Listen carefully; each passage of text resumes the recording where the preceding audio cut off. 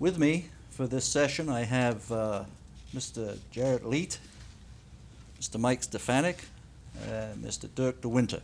I started Aquamedia in '67 on this new technology, reverse osmosis, and I went down to San Diego, learned a little bit about RO, came back, and in 1969 we had a terrible problem with Fairchild up in San Rafael. They'd had a drought and the lakes were down. A lot of organics, terrible organics, and we bought a system from Roga, and that was the first commercially sold RO system to the semiconductor industry. It was the same year that TI purchased modules and membranes, or vessels and modules from Roga, and built their own with Austin McCormick, and the same year that IBM and Manassas had the same problem and got together in a joint venture with DuPont that ended up with the hollow fine fiber. All independent, had no knowledge of each other. But I got going with Aquamedia in the semiconductor industry, and as everybody knows, it grew enormously. And Aquamedia, thanks to Mike and others, Randy, we dominated the growth of that industry. The first chip that Intel ever made was made with Aquamedia water.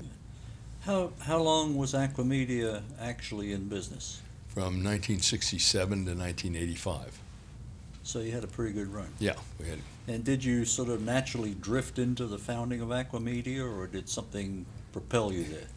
No, I got, as I said, I joined PureCell, right. And we sold PureCell to Foremost Semiconductor, and we were delivering, we had a water purification plant, and we were delivering that water in tankers to Silicon Valley, and then polishing it on site. And we were doubling every month in revenue, and I needed more trucks.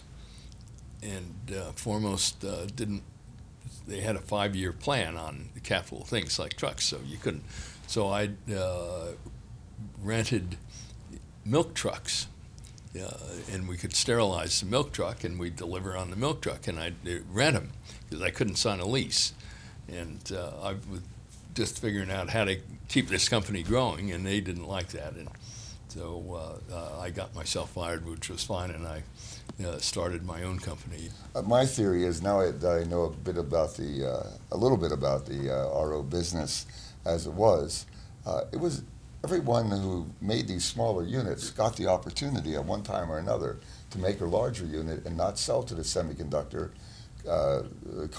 companies, because it was still a hard sell to move them away from clarification and deionization and to replace it with a reverse osmosis unit. And it took a while to do that. And so the attraction of going to a larger system for a municipal or a larger industrial application lured the people away. It was it just was inevitable that they would do that. How did you manage to stay ahead of the competition? We were tremendously customer driven, and the semiconductor customers were really advanced, and we had a chance to work with the R&D section of our customers who would say, hey, we need better water. How do we get better water? And better water was defined by having not only being 18 megohm water, but lower particle counts. And vendors would come up with better particle counters. We learned about how to control the bacteria with various wavelengths of ultraviolet. And the customers were always willing and looking forward to some way that we could improve the system. And they could prove to themselves that the better quality water, the higher their yields would be. The semiconductor industry started demanding purified water, so we built a water purification plant and started delivering it again. And Alhambra, we cut Alhambra off totally, and so they said, well, we can't have this. So they came down and made us a cash offer. And Jared never had any cash, any money. I'd never had any money. I hashed my way through Stanford, and so did he. So this looked pretty good, and so we took the cash. Jared given me 25% of the company, and I stayed down there, and I told the story earlier, for 8 months, and then started Aqua Media when I got fired. Yeah. Dirk, I noticed that while you were at Hydronautics, you worked on a hollow fiber membrane. I'm assuming that was UF? UF, yeah. Yeah. UF, What did that work consist of? well, it's a design for a particular module, one of those, it's a 8-inch, or a little bit more than 8-inch, and about 5 feet tall or something. And these modules are used, well, they can be in England, southwest of London.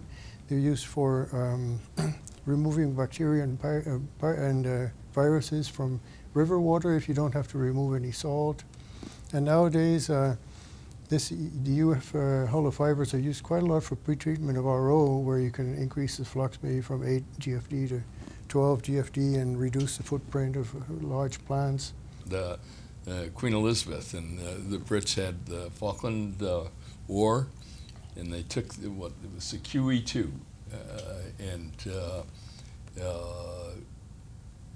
bought vessels and membranes from us in some design, and assembled and built the system underway to go down and provide drinking water to support the Falkland War.